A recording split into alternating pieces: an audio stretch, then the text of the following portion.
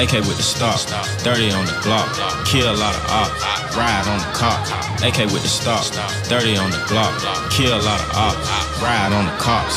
Live by the code, die by the code, never been a hoe, bury me before I sell my soul. Live by the code, die by the code, never been a hoe, bury me before I sell my soul. AK with the stock, 30 on the Glock, kill a lot of ops, ride on the cop. AK with the stock, 30 on the Glock, kill a lot of ops, ride on the cops. I was young, black and ashy, 42 khakis, red rag in my... What's up? What's good with it, everybody? We are back again. Episode of the Pick and Roll podcast. Sam, what's good? What's good, world? Man. It's been a lot to go on. This is probably one of the first episodes that we can actually touch on everything, being college basketball, college football, NFL, and NBA. So we'll start off by touching on the NBA, man. We've seen a lot of scoring outburst from James Harden, which it's gained a lot of praise. We've seen a whole bunch of praise. We touched on this a little bit last year, but I've seen that it surfaced again, that people are calling James Harden the best scorer since Jordan. Biggest question is, why are his shooting woes so overlooked? Like, yes, he's pouring in massive amounts of points, but his shooting percentages have been god awful. Why do you think that nobody's talking about that? I don't know. I can't figure it out. He's getting an extreme pass that guys like Kobe never got, and he's having some way more inefficient nights than Kobe would have. Like 11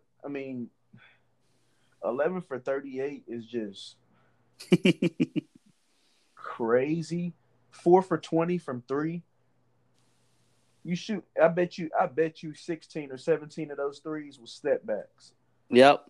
Like, it's one thing if you're shooting good shots and you're just not hitting tonight. Like, it's one thing if that's the case.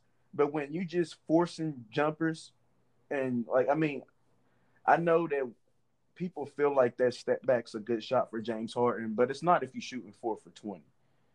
You got to be able to realize at some point with the style that he plays, he's got to be able to realize at some point that, okay, I'm not hitting tonight. So maybe I shouldn't shoot all these step back jumpers. Maybe I should play within the flow of the game and get a catch and shoot 3 ball and wait for something to come to me as opposed to shooting a bunch of step backs. Like, obviously he's doing a good job at getting to the line.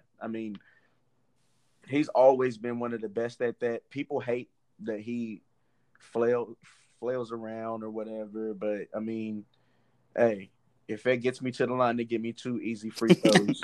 I'm doing it every time, flat out. And he shot 24 for 24 from the free throw line. To me, last night, that was the only impressive thing. That's very impressive. 24 for 24 from the line in one game. That's tough. Yeah, that's a beautiful thing. That's very impressive. But as far as 11 for 38, that's horrible. And it doesn't have anything to do with his abilities. It's just his style of play. And I couldn't be a teammate on that team, bro. Especially when you got, okay, James Harden shooting 11 for 38. And then Russ going to shoot 7 for 30. Bro, those your 2 guards, bro. Come on. Somebody's got to get other guys involved. Yeah. That's a huge issue. As far as I'm concerned, that's the reason why I didn't like Russ going there. Now you've got 2 guys that are going to look for shots. Like you said, Russ shooting 30 times, James Harden shooting 38. That means nobody's facilitating. They're not. It's like they're basically, if I got the ball, I'm shooting. If he got the ball, he's shooting. That's just how it's going. And I feel like you said, that's definitely difficult to be a teammate on that team. And it may not be at this particular moment, but come playoff time, those guys that y'all are going to need to step up, they're not going to, because they're not going to be used to getting the shot attempts that they're getting in the playoffs, because they're not getting any of them now. Another thing is people don't take into account that hoops a rhythm game. Yes, So when most definitely. you playing with two guys like that, that's ISO. You don't know when the hell you're gonna touch the ball. You don't know where your shots are gonna come from. You don't know when they gonna come. Like it's just hard. It's hard to hoop like that. You got to be a very strong mental person. Like I'm talking about like on another level. Like I don't know. I feel like I wouldn't be able to hoop like that. I can't hoop like that. Just stand in the corner or stand on the wing for. You might get a shot in the first minute of the game, not shoot it again until the third quarter. Like But they I could, still expecting you to give you all in every other aspect of the game. it's hard to put. I can't play like that. I personally am a rhythm hooper. The more I'm in the game, like even if I got a bummy defensive matchup, like if I'm not engaged somewhat on defense, I'm not even as good of a player as I can be because the more engaged in the game I am, the better of a player I am. So I know that it's at least some guys in the NBA like that. We talk about all the time that the NBA has every personality that your local rec center has. They're Exactly. just They're just just way better. better. Yeah. I mean, I just don't see how those guys like PJ Tucker do it. Like Capella, it's a little easier for him because he can go get a board and get a shot. Not saying those other guys can't get rebounds, but that's what Capella does most of Yeah, the that's time. basically his But production. he was 9 for 9 yesterday. He's got to get some more touches. Yeah, they've got to find a way. Even if it's, I don't mind James Harden shooting the ball, but like you said, him and Russ both having 30+ attempts, And and combined, they not hitting 20 of those. right, this not only are they shooting that many times, but they're not hitting, and you can guarantee that it's not coming in the flow of the offense at all because they don't have much of that. So, I mean, if James Harden is to shoot the ball 38 times and I guess not be on, Russ can't take it upon himself to be like, all right, well, he not really hitting tonight, so I got to go out here and carry the load. No, that don't mean you shoot the ball 30 times. That means you figure out what the team needs in order to be successful, which is, okay, if I get the ball, Capella look like he having a good game. He ain't missed nothing yet. So let's go pick and roll. Let's get him involved. Let's throw up some lobs to him. Let's figure out a way to bring another dimension of the offense out, because me shooting 30 times ain't going to help us either. They ended up losing that game, right? Yeah, they lost. Yeah, exactly, to the Spurs. Like, I mean, I understand that y'all went to OT and yeah, it was a close game, but regardless, with two players of that caliber shooting the ball that many times, y'all shouldn't have lost that game. I'm sorry. And we can't. Go ahead. Go ahead. It would be a totally different story, like you said, if they're getting it in the flow of the offense and you're just not hitting your shot today. That's one thing. But to just be going ISO and shooting step backs, like 23s, I feel like you only shoot that many threes if you hitting, bro. Like you don't got no business shooting 23 balls and you ain't hitting. Bro, Kobe shot 20-something threes the game that he scored 81. You don't see 20-something attempts from three with that many misses that often. Like, that shit don't happen. Nah. Steph don't even shoot the ball that many times from three. Unless he hit. Yeah, Steph got to be going crazy. Like, he's going, like, you can tell from tip off. You get a couple of looks from three and them bitches looking good or feeling good coming off your hand. Yeah, I'm going to light this bitch up tonight. But you don't just continue to do that shit when you know you're struggling. I'm not saying you don't completely abandon the three altogether, but like I said, the step back threes, those, when you're having a night where you're not hitting, those aren't the shots that you look for, man. You don't shoot those when you struggling like that. But I mean, you still got people out here saying 50 points is 50 points, and like I don't agree with that at all, because James Harden just had a 60-point night like a week or two ago. He was 18 for 24. That's impressive. That's them the type of nights that you need to have if you're going to go for 50. Like, you don't got no business going for 50 and you only hit 11 shots, because that means you out there chucking. Fact. This, I'm going to sound like an old head right now, but social media has made it way more acceptable for people to have a low level of knowledge or IQ when it comes to anything. In this particular instance, basketball. Because like you said, you're not the only one. I'm seeing it too. 50 points is 50 points. He went for 50. I don't care how many times he shot the ball. He went for 50, and niggas is still praising it like this is acceptable. Like anybody with a conscious basketball mind knows that this is an issue. This isn't something to be praised. This is what is going on there? Like this nigga shot the ball 38 times last night and shot as bad as he did. Niggas not worried about the 50 points. Niggas is worried about the shot attempts and the shots made. Like that. And to me, like I'm still stuck on the biggest issue is how the shots come. Yes. Because everybody's going to have an off night, regardless of who you are. Exactly. You're going to have a night where you might go 11 for 38. But not 11 for 38 because you're not going to shoot that many times if you're not throwing up bad shots. The only time you see something, an instance like this is like Jordan in a must-win situation.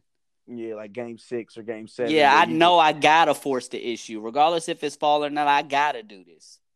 It's a fucking regular season game. What are you doing? And yeah, when you're struggling, I always was taught that you're supposed to get the easy buckets when you're struggling, you know. But, I mean, hey, D'Antoni wants him to chuck it. So, I know James Harden, he ain't always played like this, but I know he loves it, though. Like, there's no way you don't. As a hooper, like, I could only – bro. The ultimate green light at the biggest level of the game. Like, I think the most shots I've ever taken in the game. I don't think I've ever taken 20 shots in a real basketball game. I don't think I've ever taken 20 shots in a game. Not that I can document. Maybe in the AAU game, maybe because I don't got all those stats. But I don't think I've ever shot 20 times in the game. I would love at any level to get 38 shots. Give me 38 shots flat out. Just once, bro. Like I know James Harden love it. I know he did. It kind of makes you wonder, like, what happens if they do go away from D'Antoni and put him into another system? Just how effective is he going to be? Now, that's not to say that James Harden is a phenomenal player because he is. I feel like he can play in a bunch of different systems. But you got to think that it's going to be difficult for him to adjust back to playing that type of basketball after he's been playing all this time with the ultimate green light. Like, I feel like that's going to be a little difficult for him. Another thing that's bad about this Rockets team, which it was like this for them last year too, is anytime James Harden doesn't have the ball, he doesn't even participate in the offense at all.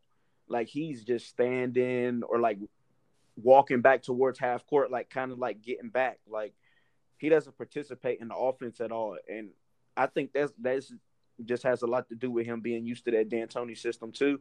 I don't think that – I mean, if they go away from D'Antoni, I don't think it would take long for Harden to adjust. I think he would just have to get used to just not having the damn ball all the time. I think that's going to be hard for him. I don't think – that's not to say he's not going to be effective because I think that he will. But I just think that it's going to be – having the ball in your hands 24/7 and playing a lot of ISO for this amount of years, it's going to take some time for you to just get into a flow of the offense and when you get the ball to not stop it. Like, if you play in a system to where it's not tailored towards you stopping the ball and ISOing the entire possession, it's going to be hard for him to get back to, you know, moving the ball and moving without the ball and this and that. Because like you said, I mean, there's numerous occasions where you see James Harden not engaged in an offense if he don't got the ball. And that's not becoming of a player of his caliber. No, because you need him to at least, even when you don't have the ball, you still – he's a factor. He's a factor. The defense has to react to you. He's probably more of a factor without the ball than he is, especially with a player like Russ on your team. You can't help off James Harden. If he gets a catch and shoot 3, that's probably one of the easiest shots for him. He's shown time and time again he can do that. Nick Wright used to say that was one of Chris Paul's biggest complaints about playing with James Harden is that he said it seemed like James Harden was trying to sabotage the offense when he don't got the ball.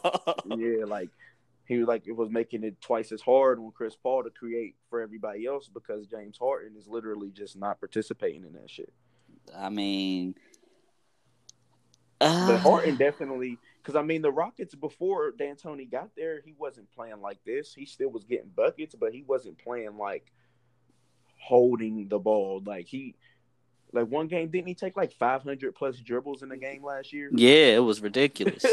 Like it's different. It's weird. It's not basketball to me personally. I don't think that it's good for the game at all. But I mean, that's how D'Antoni coached, and he took it up a notch with James Harden. So I mean, I guess it's just something we got to live with. But I just don't like that. I'm seeing a lot of the younger kids, not kids, but like the younger guys, like the guys that's just getting out of high school and whatnot, that they just love this type of shit. Yeah, and it's bad for the game of basketball because the fact that we're not holding him accountable for having that many shot attempts is showing the youth that's actually growing up and playing basketball that this is okay. If I go for 50, it don't matter how many times I shot, I still have 50. What's so crazy about it is though, like that's what's so crazy about basketball is on one hand, that's true. Like as a shooter, we both can attest to this. You're always taught keep shooting. Yeah, keep regardless. Miss a But couple, you still let them fly. we also both know that it's a thin line. Like that's just to keep your confidence up. It don't mean just keep chucking and settling for the jumper and just keep throwing it up and throwing it up and throwing it up. That's just something that your coach says to you just to keep you engaged and not to get down on yourself. Yeah, really. and my coaches have always been the type that they've only said that statement, keep shooting, if I'm getting good looks. Like the Right. looks that I'm getting, if they just not falling, they're in my ear. Keep shooting. It's gonna fall. But let me take some possessions to where I'm shooting the ball and I know good and damn well this is not a good shot, but I'm still gonna let it fly. My coach gonna pull me to the side. That's not what we're doing. We're not doing it. And that I feel like is I hope that that's what coaches are doing out here with these young guys and not letting them believe that James Harden going for 50 on this amount of shots with this amount of misses is the thing to do. Like I hope that these young guys are getting taught that that's not the way to play the game because, like you said, we grew up with seeing this. We grew up with seeing Kobe do this, but never did we see a game where Kobe shot god awful like this and nobody held him accountable. Regardless of how he finished, you always, whether it was ESPN or whoever, you always saw a graphic of the shots that were missed and the percentage and all of this stuff. Like you always heard it, like you just did. And to me, it's much more unacceptable for James Harden to do it than when Kobe did it because this NBA that you're playing in now is nothing like what Kobe was playing in. Meaning, if Kobe played in this NBA, Kobe's not fucking shooting the ball that many times. He's getting to the line. Like James Harden had 24 for 24. Yeah, okay, well, if I'm going 24 for 24 from the line, you better believe I'm not shooting no threes. I'm back to the basket shooting post fades. And if I go to the line that many times, that's going to get my jumper going. That doesn't mean that I'm going to take a whole bunch of contested three balls. That means I'm going to take some comfortable shots. Let's get to the mid-range. Let's pull up. If I got to drive to the basket, if I'm getting foul calls as often as I am, why am I shooting threes? I'm going to the cup every time. I get it if they're going to blow the whistle the way that they do for James Harden. And that, to me, is what's most unacceptable about this, is that you know that they're going to call foul after foul after foul for you. It's been shown you're 24 for 24 from the free throw line on the night. He's already shot 293 free throws this year. I mean, come on. That's point proven right there that there's no reason for you taking 20 threes. Why are you doing that? Get to the cup. That 50-point game can easily become a 60, 70-point game you going to the line like that. Get aggressive and start attacking the basket. Stop taking them bullshit step-back threes when it's not falling. I'm not saying don't take them at all, but on a night like last night, why? What are you doing it for? That don't even make sense. But I don't know. I don't want to go on James Harden for too long, but I feel like that be touched on, man. That's something that I feel like a lot of people are not shining enough light on, is that the shooting percentage. But let's switch gears and talk about another NBA player, man. it's been said once again that there are issues with Kyrie and the current ball club that he is with, being Brooklyn. Um, the record is better without Kyrie than it is with Kyrie. That has seemed to be the norm the last few years with Kyrie. But even deeper than that, they're saying that there are personality issues once again. So it leads you to believe that there's really a bigger issue there. Is Kyrie really a cancer? Do you believe? I mean, it's the facts are starting to line up overwhelmingly not in his favor. I mean, we don't know exactly what's going on. All we can go off of is what's being reported. And I mean, from the way it looks like Kyrie's not a very good teammate at all. They say that he goes. Well, Boston said that he would show up one day and be great, and then the next practice he show up and won't talk to nobody. Won't Oh talk to my nobody for like gosh. 2 weeks. Won't talk to nobody. Like he just, I don't know. Kyrie, when you hear him speak, you can tell he's got a little odd personality. So maybe he's just not real comfortable being around all those people that he doesn't really know like that. Maybe he don't. I don't know. I don't know what it is, but I mean, it's starting to seem like Kyrie's just not a good teammate. I mean, three It's straight it's things. so I feel like it's so difficult. Like, especially coming from me, man. I've been on record saying time after time that Kyrie's my favorite player. He's one of my favorite players. He's been that way for a while. Him and Kevin Durant. Since Kobe's gone out the league, I've been adamant about that. And to see this occurring time after time again, I'm not gonna lie, it's made me look at him in a different light. Like I love watching Kyrie play. I do. But me being the basketball fan that I am and have the love that I have for the game, I can't lie. It's making me dislike him as a player just off the strength of continuing to hear that he's not a good teammate.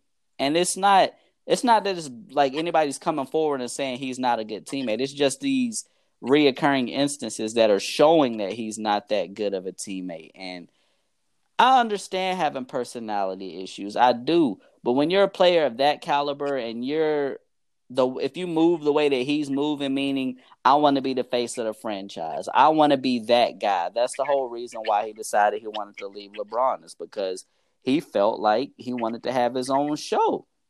You can't put yourself in that light, and then when it's time for you to actually step up and be the guy that they need you to be, as far as personality is concerned, that you shut down. It doesn't work that way. You can't ask to be the man, but only want to be the man like on the court. It's deeper than that. If you're going to be a leader, if you're going to be the guy, you have to be a leader. And as a point guard, more than anything, that's one of the biggest traits that you have to have. You got to be a leader, and especially at that level in the NBA. And just seeing the constant issues that are arising with him, man, it's made me step back and view it from a different standpoint. Like, damn, I rock with Kyrie, but I don't rock with him like I used to. I don't. It's just difficult. Like, it's I don't know. You can't even really say like what is it. It's just I don't know. Like, there's no correlation between the ball clubs that he's been on that could allow you to think that it got to be something deeper than that. Like, I don't know what else it could be outside of just his personality. Is he that type of person? It's got to be. I mean, because I mean, it wasn't just one team that you had issues with. You had an issue with LeBron. You didn't Mm-hmm. like it there, so you go to Boston, and then there's issues in Boston. They go to the Eastern Conference Finals without you, and then you show up the next year, and y'all are basically ass. And then you go to the Nets, which was a playoff team the year before with D'Angelo Russell. You're better than him. They get you, and To take a step back. yeah, like it's just. And then 2 weeks into the season, it was already rumblings that Kyrie's an odd guy, and there's problems. There's already problems with Kyrie's personality in Brooklyn. Like, goodness, like what is going on? I don't know. I can't wait to see how it plays out. Hopefully we get some more information, or maybe we hear from Kyrie. But damn, it just really don't look good for bro. Look, It doesn't, man. And the bad thing about it is they made this whole big old deal about it being a homecoming and all of this shit. So if there's anywhere that can make you brighten up and play better or become more of a leader or more of a likable guy, you would think that it would be something like this. If you can't do it here, you can't do it anywhere. Simple as that. So, like you said, I'm anxious to see that maybe it'll turn out a little better. But as of right now, it don't look like it, man. It really don't. And I'm hoping for the best because like I said, I rock with Kyrie. He's still one of my favorite guys. He might not be the favorite guy anymore, just off the strength of all of this, but he's still a guy that I rock with. But yeah, man, let's we had a pick and roll podcast poll of the week this week too, and I rocked with it. I liked it. This was Sam came up with this one, and it was who was better at the age of 20, LeBron James or Luka? And I felt like it was a completely fair question. Just off the strength, we see what Luka's doing. Luka's taking the game by storm right now, and our listeners, they sided with Luka. They said that they would believe that Luka is better at the age of 20 than LeBron was by a margin of 55% to 45%. What's your take? Who are you taking at the age of 20? this shit is so tough for me, bro. Like I've been going back and forth since I made it. I really don't know for sure. But since I've been leaning with LeBron the whole time, I'm gonna say LeBron. I just think that look, Luka his production is definitely better. I mean, you can't deny that. All you have to do is look up the numbers for that.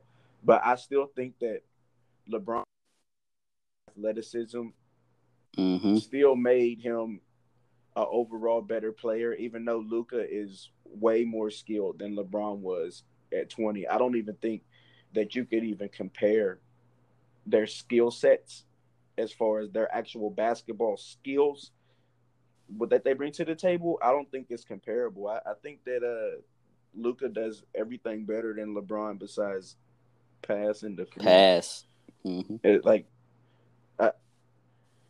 Even rebound. I mean, LeBron was more athletic, but Luka averaging 10 boards, can't jump at all. He had 18 last night. Like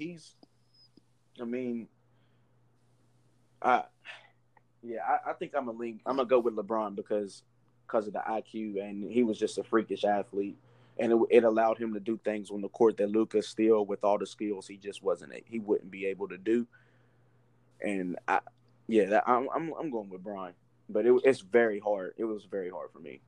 Man, it was tough for me too. Like you said, I bounced back and forth for a while too, weighing out the pros and cons of both. And the deciding factor for me was the NBA that Luka plays in at the age of 20. Yeah. If LeBron played in this NBA, we would be even more amazed than we were at LeBron at the age of 20. And that's hard to believe because the 20-year-old LeBron that we saw at that time was mind-blowing. So can you imagine him playing in an NBA with his athleticism, with his IQ, with his passing skills at the age of 20 without anybody being able to touch him? Man, his numbers would be stupid. And this is coming from a guy who's received criticism as being a LeBron hater. I got to side with Bron off the strength of that. Now, like you said, if we talking skill for skill at the age of 20, Luka's got the total package. There's nothing that Luka can't do out on that court. So from that standpoint, I would rock with him. But just off of a pure who I believe is better at the age of 20, I'm going to go with LeBron because I don't think I've ever in my life seen a 20-year-old with the IQ that LeBron has had. No. Like, that was unmatched. Like, the shit was ridiculous just to watch. Like, nobody that young should be that smart. Like, it was ridiculous to watch. And for that reason alone, I got to side with Bron. And like I said, the pretty much the deciding factor was that the NBA that they both play in. Like Luka said, it's way easier to score over here than it is overseas, and I believe that 100%. I don't think that was coming from a cocky standpoint, like I can score whenever I want to. I think it was coming from if they can't touch me, I can, like, it's really that it's easier over here, and that statement alone summed it up for me. I'm like, yeah, it's way easier, and it's way easier than it was when LeBron was 20. So yeah, I'm siding with Braun, but it's only because of the NBA the difference of defense in the NBA between the two. So yeah, that I felt like that was a good one. Our listeners, they had a fun time debating that too. Yeah, man, that wraps it up for the NBA. Let's talk college basketball now, man. We talked all that shit about Kentucky losing to fucking Evansville, and our Blue Devils fucked around, turned around, and did the same shit. Lost in Cameron to Stephen F. Austin.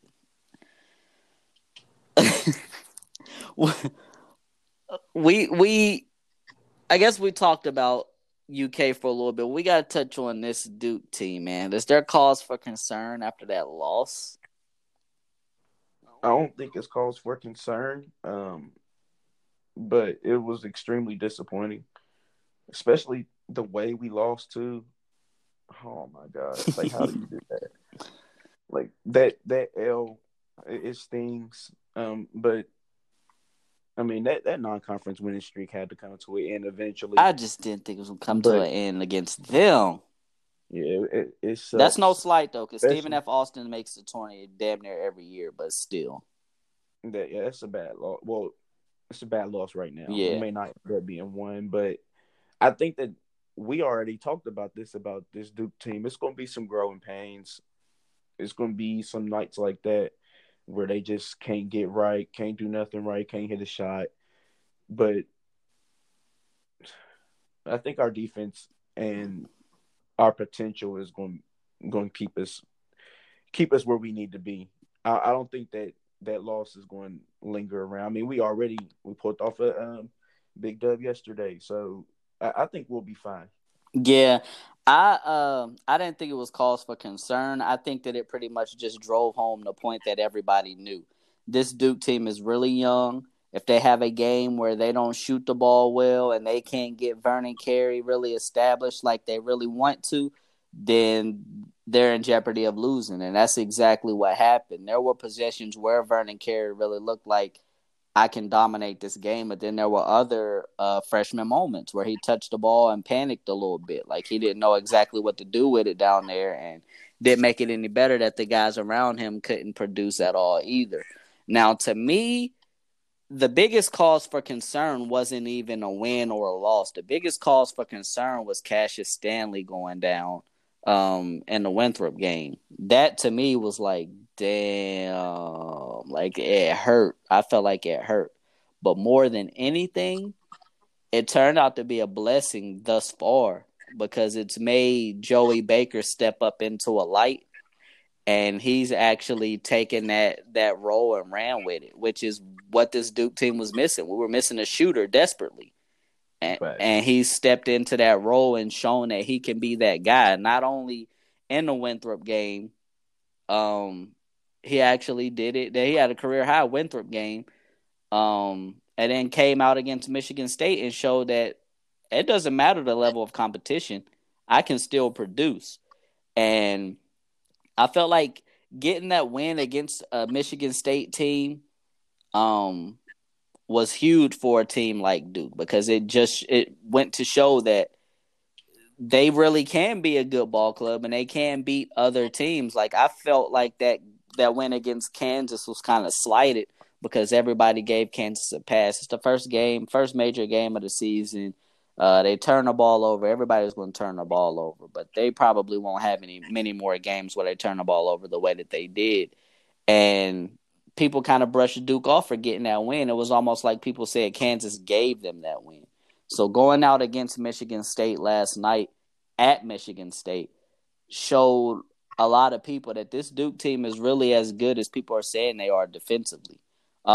Big nod to Trey Jones because last year Cassius Winston had his number. And I know he remembered that. You shit. know it, and you could tell from the tip-off that he took that matchup to heart. I'm talking about soon as Cassius Winston gave up the ball, he was not touching it again. Chest to chest, denying the ball. And when he did touch the ball, Trey Jones really treated him like a guy that's not – like he didn't treat him – he didn't look as if he's a guy that's one of the best point guards in the nation. He looked like a guy that was outmatched. And Trey Jones, you can tell, took that matchup to heart and said, I'm not going to let him kill me like this. You go out and look at the statistics from last night, I guarantee I will say majority of the made buckets that Cassius Winston had did not come from Trey Jones guarding him. And I saw that from watching the game. Anytime that Trey Jones was not on him, he was super aggressive in attacking the basket. When Trey Jones was on him, he couldn't score.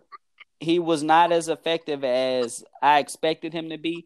And like I said, big nod to him. But even bigger than that, Vernon Carey took that step last night too, and showing that he can really be the focal point of this offense.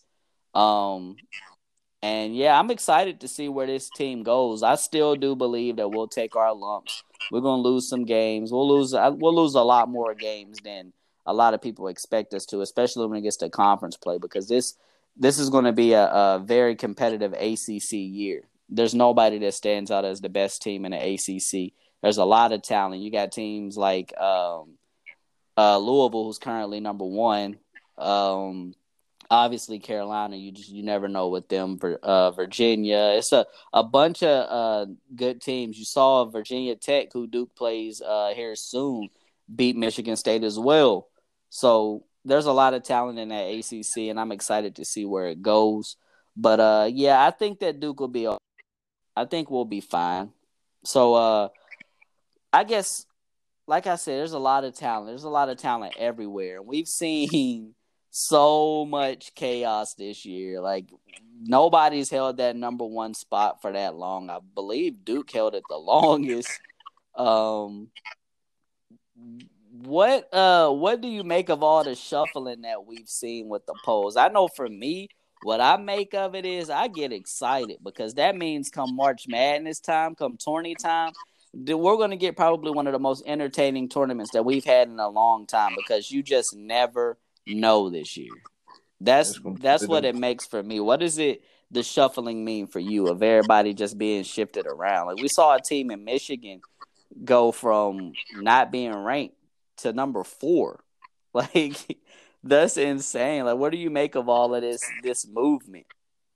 I just think it goes to drive home the point that we talked about last time we talked about college basketball. There is no surefire best team in the country right now, and like you said, I think that makes for a spectacular March. I can't wait either. We didn't get very many upsets last year. We got a huge one, but we didn't get very many in the first round or first 2 rounds, we didn't get very many upsets. We saw the 16 beat the 1. Was that last year? Yeah, we saw the 16 beat the 1. No, that was 2 years ago. Was it? Nah, 2 years ago was the 15 and the 2. Oh, okay. So yeah, Virginia won it all last year, right? No, 2 years ago. 2 years ago. And then they got beat the year after. Yeah. Okay. Mm-hmm. So yeah, they nah, bro, they won it all last year. They got put out 2 years ago. UVA did? Yeah. Now they did win it last year, huh? Yeah, so they got put out 2 years ago. So yeah, last year we didn't see very many upsets at all. It was pretty much chalk. The bracket was until we saw some upsets in like the Sweet 16, like a little 4 over the 1 or something like that. But we ain't seen no big heavy upsets really last year. So I think this year is going to be way more interesting because when the big name teams aren't as dominant, that makes for the mid-major teams gives them a chance to actually make a run at some things. So I like it. I just hope that my Blue Devils don't end up being one of those teams. Man, we better fucking not. I tell you what, if we end up as one of them 1s or 2 seeds that get upset in the first round, I'm gonna be pissed off, man. I still haven't gotten over that Mercer loss. Every time I see that shit, I get upset. Man, every time I see number 3 hit the name on the highlights, I be ready to go crazy. I hate that dude now, bro. I don't even remember his name. I don't either. That shit boils my blood. And the bad thing about it is you see that shit damn near every year around March. Oh yeah, that's a part of the regular highlight reel now. I hate that shit, bro. That shit is sickening because they don't even show the upset. They just show that nigga dancing, and we know what that shit is from. Like, that shit still pisses me off, man. The Lehigh one don't sting that much no more because now McCollum, yeah, he's made a name for himself in the league, and they only know that guy was just somebody different. He wasn't just having a good night. I can't name not one player off that Mercer roster. Not one. I don't remember anybody except for number 3. I don't know his name, but his dancing ass. Yeah, man, that's it. But let's talk about Michigan, man. How good do you think Michigan is? You think they're a really good ball club? I will admit that I haven't seen them play. I didn't get to watch them in the Louisville game either. But I did look at their roster, and I do see that they still have Simpson. And he was out there looking real good last night. Yeah, so I mean, just off of those 2 names alone, that makes for a good college basketball team to have a veteran point guard and a veteran big man. That's huge. So, I mean, just off of that.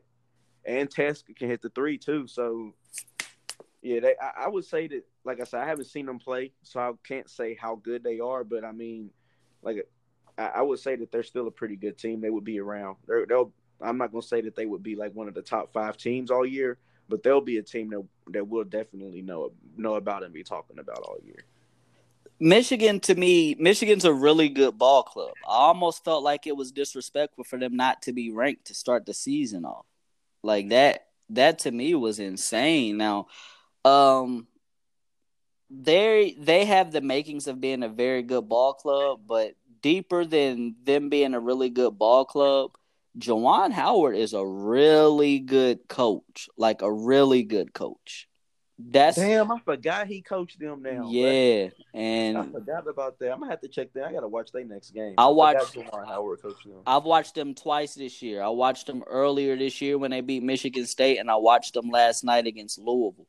And I love what he's got that ball club doing. He brought back. You can tell that he's brought back that fire in Michigan. Like there's no drop off in the coaching change or anything of that nature. They are still a really good ball club, and he's a really good coach. So I think Michigan's going to be one of those teams that's around for a while. Like you said, I believe end of the season they'll be looking at a 1 or 2 seed. That's how good of a ball club they are. I wouldn't be surprised if they win the Big Ten this year. It's going to be a tough fight between them, Michigan State, and Ohio State. But I think that they've got the talent and the coaching to be able to come out on top. They've got that talent, that level of talent this year. So, for those who haven't, like Sam, if you haven't watched Michigan this year, definitely check them out. It's a fun ball club to watch, most definitely. But yeah, let's switch gears, touch on some NFL real quick, man. The Ravens have been what I have called as the giant slayers. It seems like every major opponent that you put up against them, they've come out on top. We saw them knock off the undefeated Patriots, and last week we saw them beat the 1-loss 49ers. And they've done both of those in a deciding way to where they've actually looked like the better ball club out there. There was a lot of talk after this game about a potential Super Bowl rematch between the 49ers and the Baltimore Ravens, which was actually the first time that I've heard anybody bring up the Ravens in the Super Bowl conversation. I guess, do you think, how realistic are their Super Bowl chances? I think they got a pretty good chance. I still think that the Patriots will end up coming out just because I just feel like Tom Brady gonna be on some shit in the playoffs. But I mean, I think they got a real legit shot. I mean, they about to secure home field advantage, right? Yeah. So I mean, that alone gives them a chance. They'll have a bye first round. I think they got a good shot, but I don't know that it'll happen. I don't know Well, that. it I don't depends know. on what happens with I guess Chiefs and yeah, Bengals. the Chiefs and the I know the Chiefs play the Patriots this week. If the Chiefs Mm-hmm. can come out on top, I would say that the Ravens have a good chance of having that overall I guess number one seed in the playoffs, but I would say that their Super Bowl chances are extremely likely because a lot of times I feel like regardless of if they come out on top as far as the number one seed or not, it still bodes well for them because, excuse me, the only other team that I can see coming out and being the number one seed is the Patriots.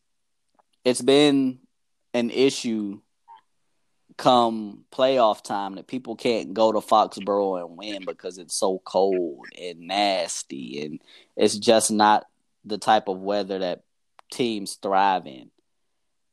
This Baltimore team, they play in cold weather. They play in nasty weather.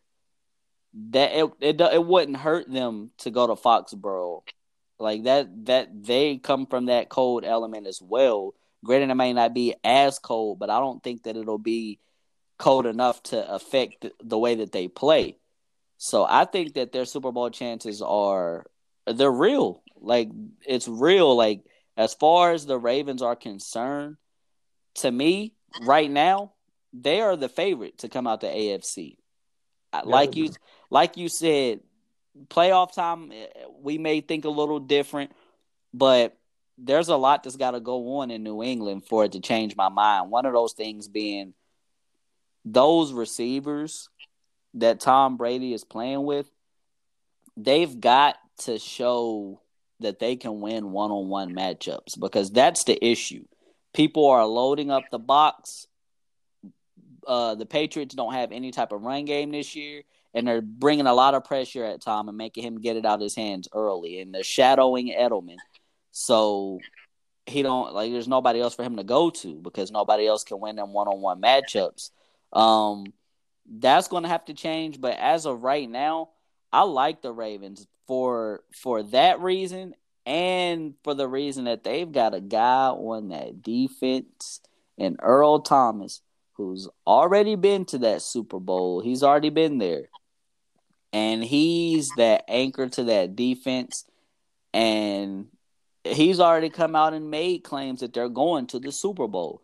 So having a player like that in your locker room, it boosts everybody's confidence level. And not only that, you've got guys on the offense that you can just tell these guys love playing with each other. Period. There's a bond there that's just crazy. Mark Ingram, he's something else. Yeah, like the vibe that you get from him and Lamar, and it even trickles all the way down to Justin Tucker, like the kicker. Like the vibe that they have is infectious, and it seems to be the driving factor for them to be as successful as they are.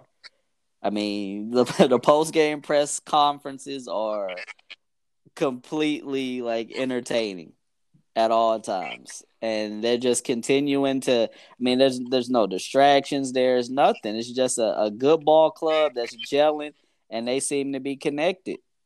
So I would say that their Super Bowl chances are real.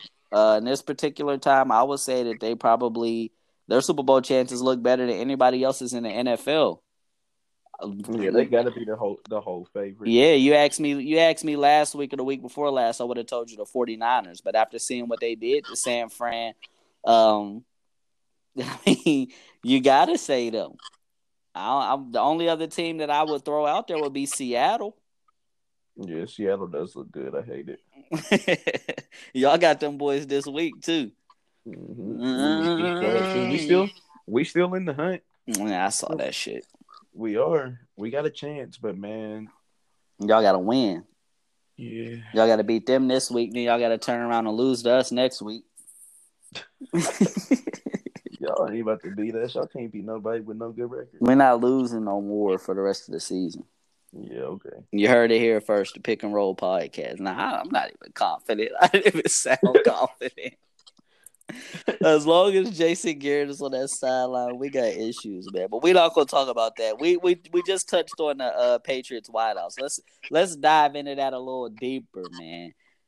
Do you think that they should reach back out to AB? Because I've seen a lot of people say the Patriots need to take a deep thought into doing that. Do you think that would be wise for them? I mean, it can't hurt. I don't see the problem. Me either. You already had your tiff with him. He's already apologized publicly. He said that he wants to be a different guy. You need a AB on your roster desperately right now. It changes the whole receiving core. Everything. Like, run some man-to-man against Tom Brady with AB if you want to. You're in trouble now. And not only is it going to do that, it's going to get other guys more comfortable. The reason why the Patriots have been so good the last few years is because they've been able to get their running backs going. They've been able to get the run game to look halfway decent, and more importantly, they've been able to line up their running backs with linebackers and find favorable mismatches in the passing game. Well, this particular year, you can tell that teams are switching up their approach in not having linebackers guard those running backs, because those running backs are either having to pass protect because they're sending more linebackers, or if they do line them up, then they're being guarded by safeties, which are far more athletic than linebackers. So the only way to combat that is to get you a guy that can bust down that man-to-man coverage and make teams pay like badly. And AB's that guy. I don't know what the Patriots are waiting on. I would have had him on the line right after we lost last week. Soon as we lost to the Ravens, I'm on the line. Oh, we lost to the Texans too? I'm definitely on the line. Come on. We need you. As long as you can keep them annex down, come on back. Flat out. And 1 year, sign for 1 year. I don't see what more could happen as far as you as a ball club. It's not like he's gonna come and make your ball club worse, because right now you're spiraling downwards. So it's time. I feel like it's time for them to make that move, man. Yeah, I agree 100%. Might as well do it. You ain't got nothing to lose. I mean, simple as that. There's absolutely nothing to lose. But before we get out of here, man, let's touch on college football really quickly. Not really much to talk about, but biggest thing is that Bama went down last week for the second time this year. So it's looking as if this will be the first college football playoff ever without Alabama. That being said, who do you have penciled in for the college football playoff? In their spot or my whole four? All four. I got Jaw, Clemson, LSU, and who am I going to throw in that fourth spot? I'm going to say Georgia. Yeah, that was my four. Well, I didn't have Clemson in there, but I had Bama instead of Clemson. No, I didn't have Bama. I had somebody else, but I can't remember. But, yeah, UGA was my fourth team as well. That's who I got too. Same exact four that you have, mostly because I think Georgia's going to beat LSU. I think Georgia will beat LSU for the simple fact that LSU has shown that they can't stop the run. They can't, and that's what Georgia does best. So we'll touch on that a little later. But, yeah, my four would be Ohio State, Clemson, LSU, and Georgia. Or Georgia and LSU, because I think they'll give Georgia the higher seed because they'll be conference champions. So we could potentially be looking at a Joe Burrow versus Ohio State matchup in the first round. That would be dope. Yeah. But, yeah, man, it's crazy to see that Bama's not in the playoff this year.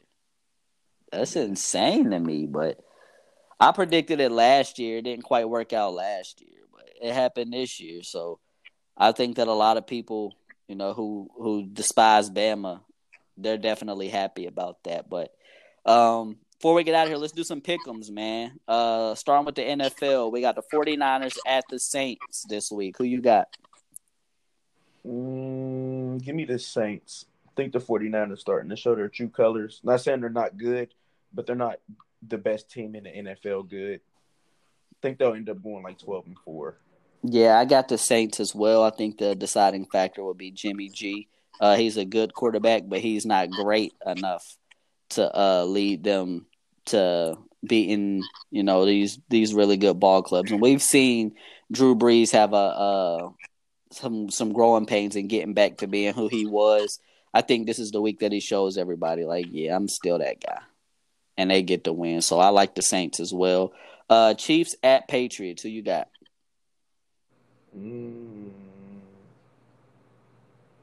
Chiefs. I was on the fence about it. I didn't know which way I wanted to go. Crazy as it sounds, that Chiefs defense has been showing that they're a lot better than people are giving them credit for. Not only that, the Patriots offense is showing that they're not as good as people thought that they were because they can't beat the man coverage. This is going to come down to an outscore me game, and I don't think the Patriots have enough firepower to outscore the Chiefs. So I'm taking the Chiefs as well.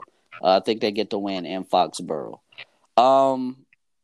College football, man. We got some rematches on tap. This one not particularly a rematch, but this has huge playoff implications. You got Utah versus Oregon for the Pac-12 championship. Who you got? Oregon. Give me Utah. I've been rocking with Utah all year. That's who I had my other team. I had Utah in as my other team. Oregon beat the shit out of us, and we beat Utah. That's why I picked Oregon. Yeah, well, watch what Utah show everybody. They're going to show everybody that USC team can't beat them again. I bet you that. But we almost, man, we was only like we went 8-4. We barely missed the conference championship. Yeah. Give me.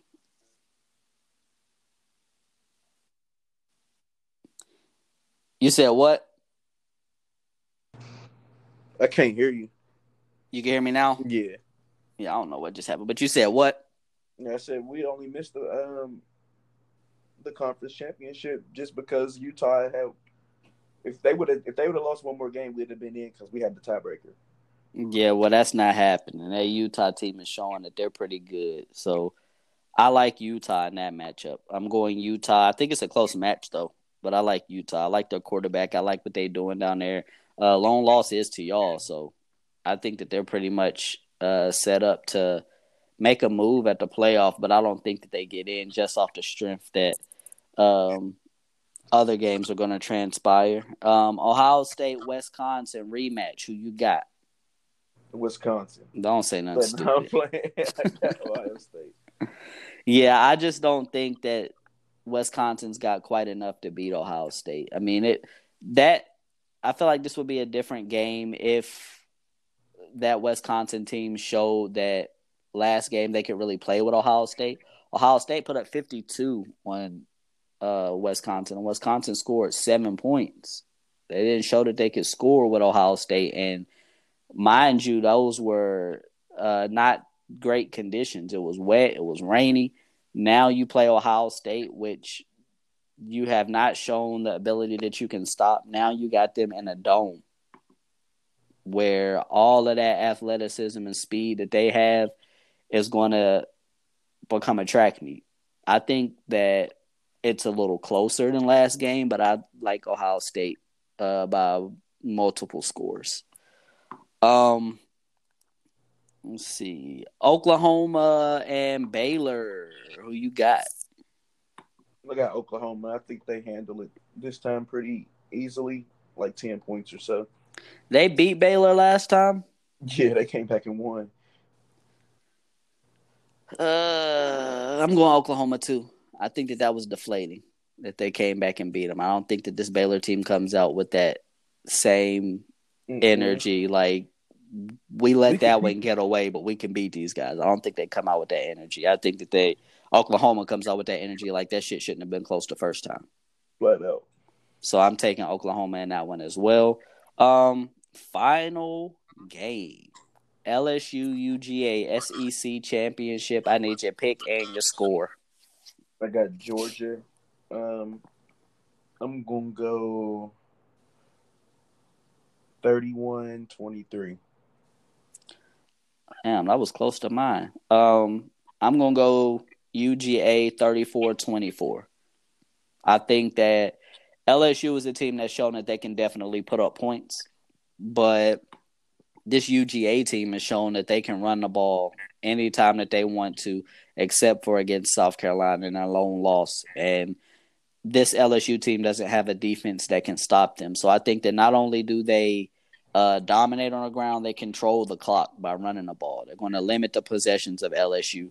So we won't see that offense just get out to a track meet. If they do, then the favor's in LSU's court, or I guess things are in LSU's favor. But I don't believe that that's what's going to happen. I like UGA 34-24, as I said.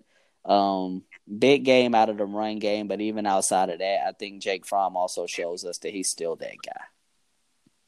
So that pretty much wraps it up, man. Was there anything you want to say to the folks before we got up out of here? No, that's it for me. As far as I'm concerned, my Bucks will go into the college football playoff as the number 1 overall seed. This will be, the future NCAA champions. I don't really see anybody in that 4 that can really bang with us. If we get LSU in the first round, that's going to be a tough matchup, but I think we can get them just because off the strength, once again, they can't stop the run. So I like my Buckeyes' chances, man. You're looking at tune in on Saturday and watch them against Wisconsin. You'll be looking at the future national champs. Mm-hmm. I want to end this episode by saying fire Jason Garrett. Signing out. It's your boy Ish. It's your boy Sam, man. We appreciate y'all. We out.